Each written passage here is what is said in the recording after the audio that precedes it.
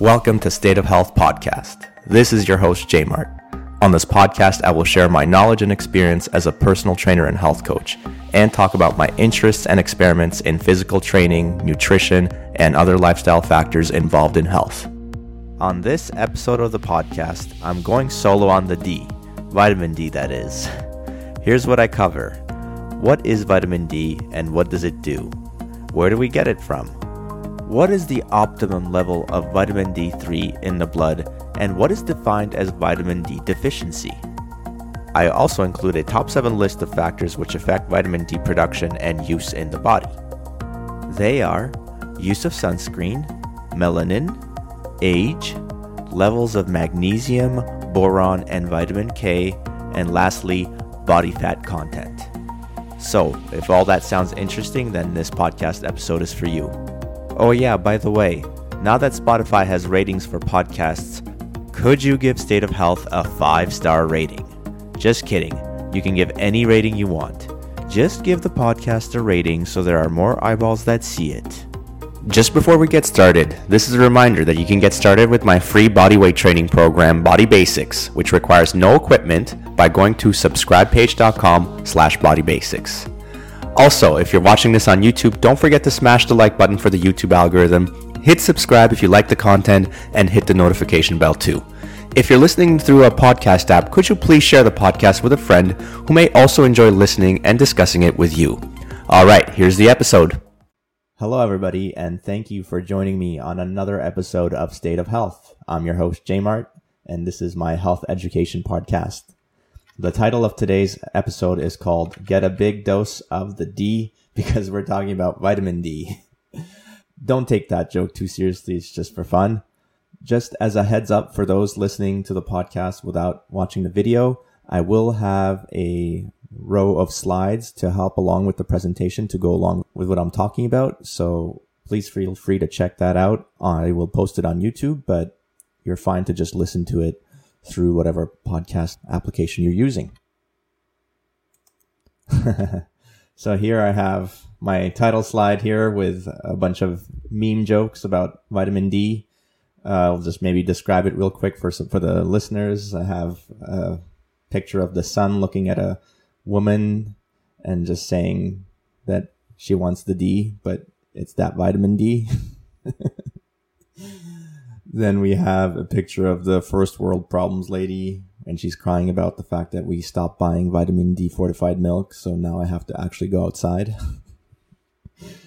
And last but not least, we have the winter is coming meme, of course, with Sean Bean. Winter is coming, better start taking my vitamin D. So yes, let's start with the what question. What is vitamin D? Here is my definition of vitamin D. Vitamin D is a nutrient and a fat-soluble steroid hormone. And on the top left corner here, we also have a structure of vitamin D if you're interested in looking at the molecular structure, but that's less important. Let's break that down. What does nutrient mean? A nutrient is a substance that is used by an organism to consume and to use it to survive, to grow, and reproduce. So we've got many nutrients. We often think of the macronutrients and the micronutrients. So we have carbohydrates, protein, fat. We've got vitamins, minerals, and water, of course. So that's the definition of a nutrient. Vitamin D fits into that category. It is also a fat-soluble hormone. A hormone is a signaling molecule that is transported to distant organs to regulate physiology and behavior. For vitamin D in particular, it gets produced in the skin, and then it is released through the bloodstream into different organs of the body. And here in this image on the right here, we can see many, many different parts of the body, many of the organs on which vitamin D has an effect. All these target tissues, they range from brain tissues, spinal cord, to all the different organs such as lungs, heart, spleen, and so on. Now, of course, vitamin D is most well known for helping the body absorb and retain calcium and phosphorus, which is important for bone mineralization. But as you can see here on this image, many of the body's tissues and organs have receptors for vitamin D, which does suggest an important role in health beyond just the bone mineralization, bone health. Here's a study from 2019 that supports the idea that vitamin D's got an important role to play in health besides bone health. In this study, they say that vitamin D has a direct effect on the epigenome and the expression of more than 1,000 genes in most human tissues and cell types. This is by Carlsberg from 2019. All right, now let's move on to a where question. Where do we get vitamin D from? Well, there are two sources. We can either get it from sunlight or through diet. Let's go through the mechanism of how we get it through sunlight first. So in your skin, you have this substance called 7-dehydrocholesterol, which is basically like the raw material for vitamin D synthesis. When UVB radiation from sunlight hits your skin, it breaks down 7-dehydrocholesterol and converts it to vitamin D3, or cholecalciferol. Then vitamin D is transported into the blood and eventually makes its way into the liver. Once in the liver, vitamin D3 is hydroxylated by a group of enzymes in the cytochrome P450 family to become the active form of vitamin D3. 25-hydroxyvitamin D3 is also the major circulating form in the body. Those are the levels that are measured to know your vitamin D status. This is called a calcidiol test. The next step for the molecule to be fully active is to be transported into the kidney via the bloodstream again and to get hydroxylated one more time.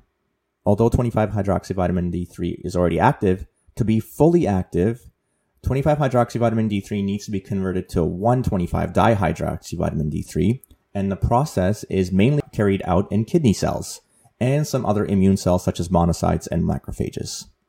So that's the sunlight or UVB pathway of getting vitamin D3.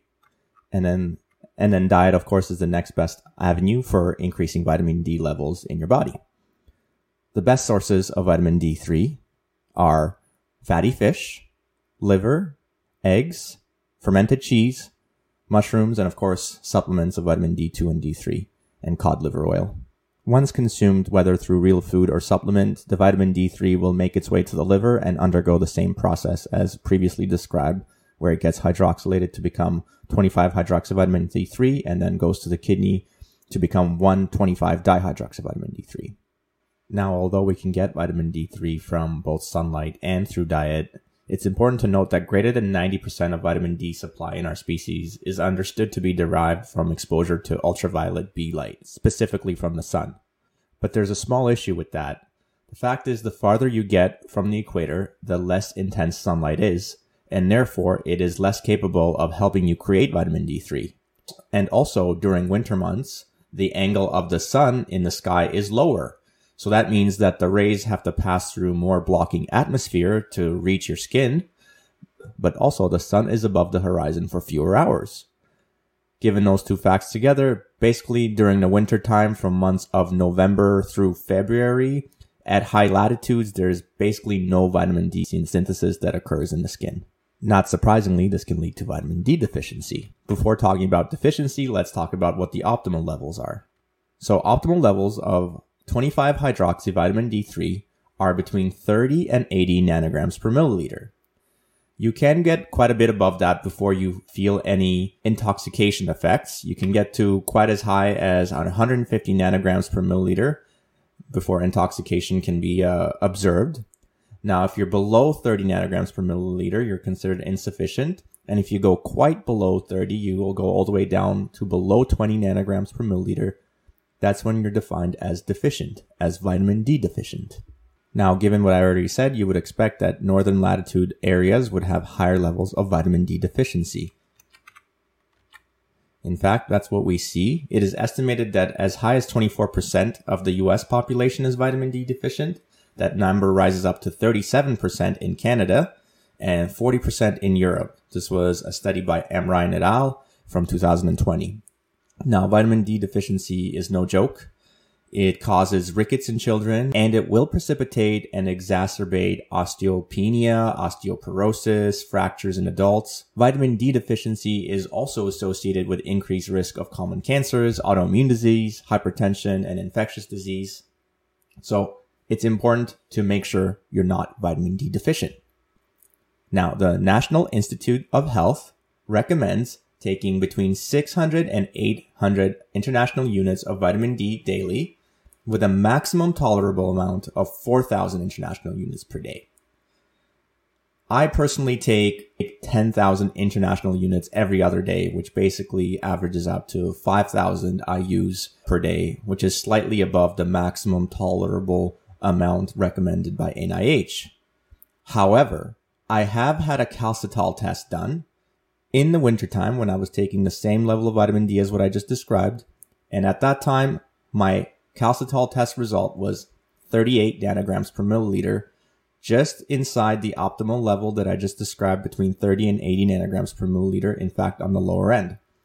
So it just goes to show that you should have your vitamin D tested to see whether following on the lower end, around 600 to 800 IUs per day, should be what you're supplementing with, or should you be supplementing on the higher end? Definitely in the wintertime, you should be supplementing on the higher end. Okay, so now let's go over my top 7 factors that affect vitamin D production and use in the body. Number 1 is an obvious one. Use of sunscreen blocks UVB radiation. Here in this study from 2019 titled The Effect of Sunscreen on Vitamin D Review, they show definitive studies where sunscreen use considerably abrogated or decreased the vitamin D3 or 25-hydroxyvitamin D production induced by exposure to artificially generated UVR or ultraviolet radiation.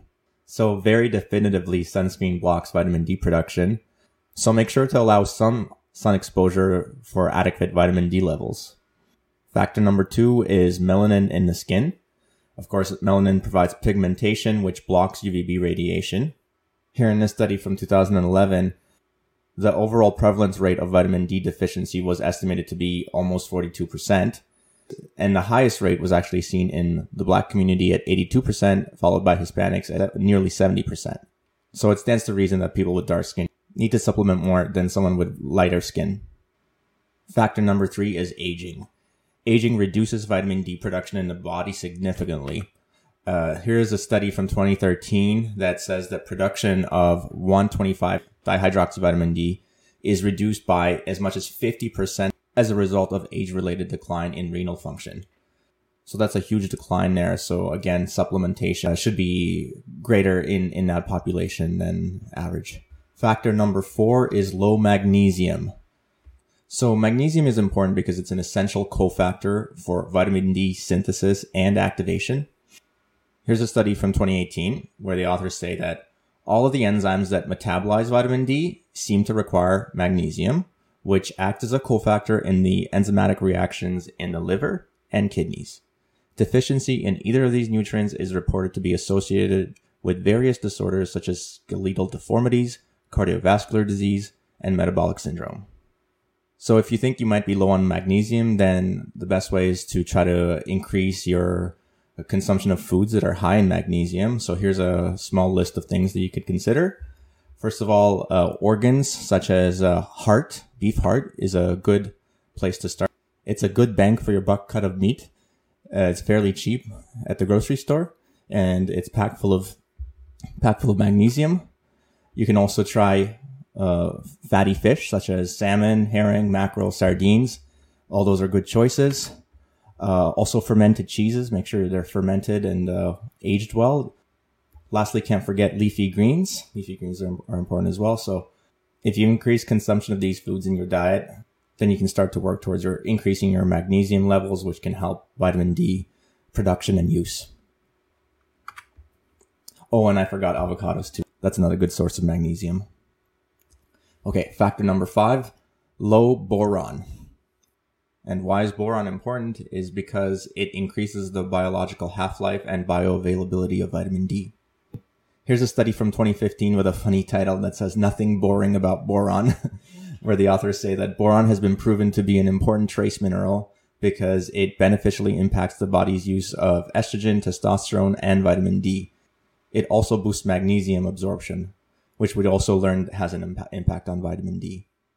Here's a list of foods rich in boron that you can include in your diet if you think you have low boron. Dried fruit, things like raisins, dried apricots, dates, prunes, these are rich in boron. Also nuts, almonds, hazelnuts, Brazil nuts, walnuts. Factor number 6 that affects vitamin D production and use in the body is levels of vitamin K. Vitamin K and vitamin D work synergistically together to support bone mineralization. Man, that's a hard word to say. Here's a study from 2017 where the authors say, current evidence supports the notion that joint supplementation of vitamin D and K might be more effective than the consumption of either alone for bone and cardiovascular health. And the list of foods high in vitamin K includes liver, egg yolks in particular, meat in general, such as poultry, pork, or steak, or beef, fermented cheese, and leafy greens as well. Although there's a difference here between the vitamin K in leafy greens compared to the vitamin K from animal sources. So I think if memory serves me right, in vegetables it's K1 and in animal sources it's K2. And we use in our bodies the animal sources, and there's an enzyme that can convert the one that you get from plants, the K1 to K2, but a lot of people don't actually have, I think, the gene for it, or they might have one copy. I'm not exactly sure, but I believe there's a lot of people that have a difficulty converting the K1 to K2, which is the one that the human body uses. So animal sources are superior in that sense. Okay, and finally, the last factor which affects vitamin D production and use in body is increased body fat. So increased body fat actually reduces the bioavailability of vitamin D. And I wanted to get into this study specifically from 2000 titled Decreased Bioavailability of Vitamin D in Obesity, because I thought it was a little bit of a neat study, and I wanted to just jump into it in a little bit more detail compared to how I've been just not going in depth into any of the previous factors. So in this study particularly, they tested the skin's vitamin D production and its response to UVB radiation. And they submitted the subjects to whole body radiation. Now, because the peak blood vitamin D levels occur 24 hours after acute UVB radiation exposure, there were blood samples taken at 1 hour before the radiation, that was the base measurement, and then 24 hours after the radiation exposure. And in that way, changes in blood vitamin D levels over the 24-hour period would reflect the synthesis or production and transport of the vitamin D from the skin to the bloodstream. Now, if you look at this graph here you see that the base levels of vitamin D3 in the control group and the obese group to start off are not that different. It's slightly less in the obese, but the difference is not that stark. It's not statistically significant. 24 hours later, we see that there's a huge increase in both groups. However, there was also a difference between the two spikes. The spike in the obese group was 57% less than the spike in the control group. The obese subjects showed an attenuated response to UVB radiation.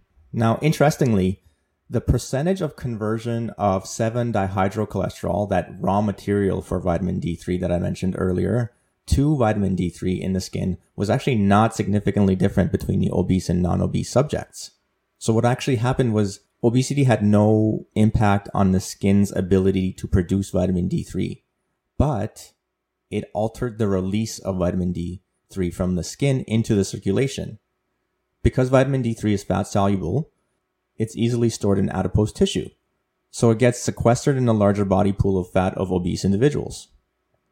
Now that's actually good, because what that means is that oral vitamin D should be able to correct the vitamin D deficiency associated with obesity. But I think larger than usual doses would be required. Now, what is interesting about the list of vitamin D deficiency risk factors is that they're very similar to the risk factors of COVID-19 high-risk groups. And if you look at them, they actually strike quite the resemblance. And if you do some cursory research, you find that there's actually a large number of studies that find a connection between vitamin D deficiency and poor outcomes from COVID. Now, given that vitamin D is safe, it's inexpensive and widely available, even in countries with limited resources, I think recommending daily vitamin D supplementation for populations with limited ability to manufacture vitamin D from the sun itself, it has virtually no potential for harm and could potentially be something that may save lives. Having said that, we shouldn't over-rely on the belief that taking vitamin D will make us immune to COVID-19, but it would be unwise to not supplement if you're potentially vitamin D deficient. I think that's fair to say. Now, it would also be unwise not to supplement during the winter months if you live in a northern hemisphere, which is where I live, and that's right now, the winter months. So do as I do and supplement with vitamin D, and do as the title of this episode says, and go and take a big dose of the D. And with that, thank you everybody. Jmart out. Thanks again for watching or listening till the end of the podcast. If you have any follow-up questions or comments, please reach out and let me clear up any uncertainty. Either leave a comment or send an email to newsletter@jmartfit.com. That's all I have for you today, ladies and gents. Connect with me on social media at jmartfit on Instagram and Twitter, and jmartmoves on Facebook. Or get my free bodyweight training program through subscribepage.com/bodybasics. Jmart out.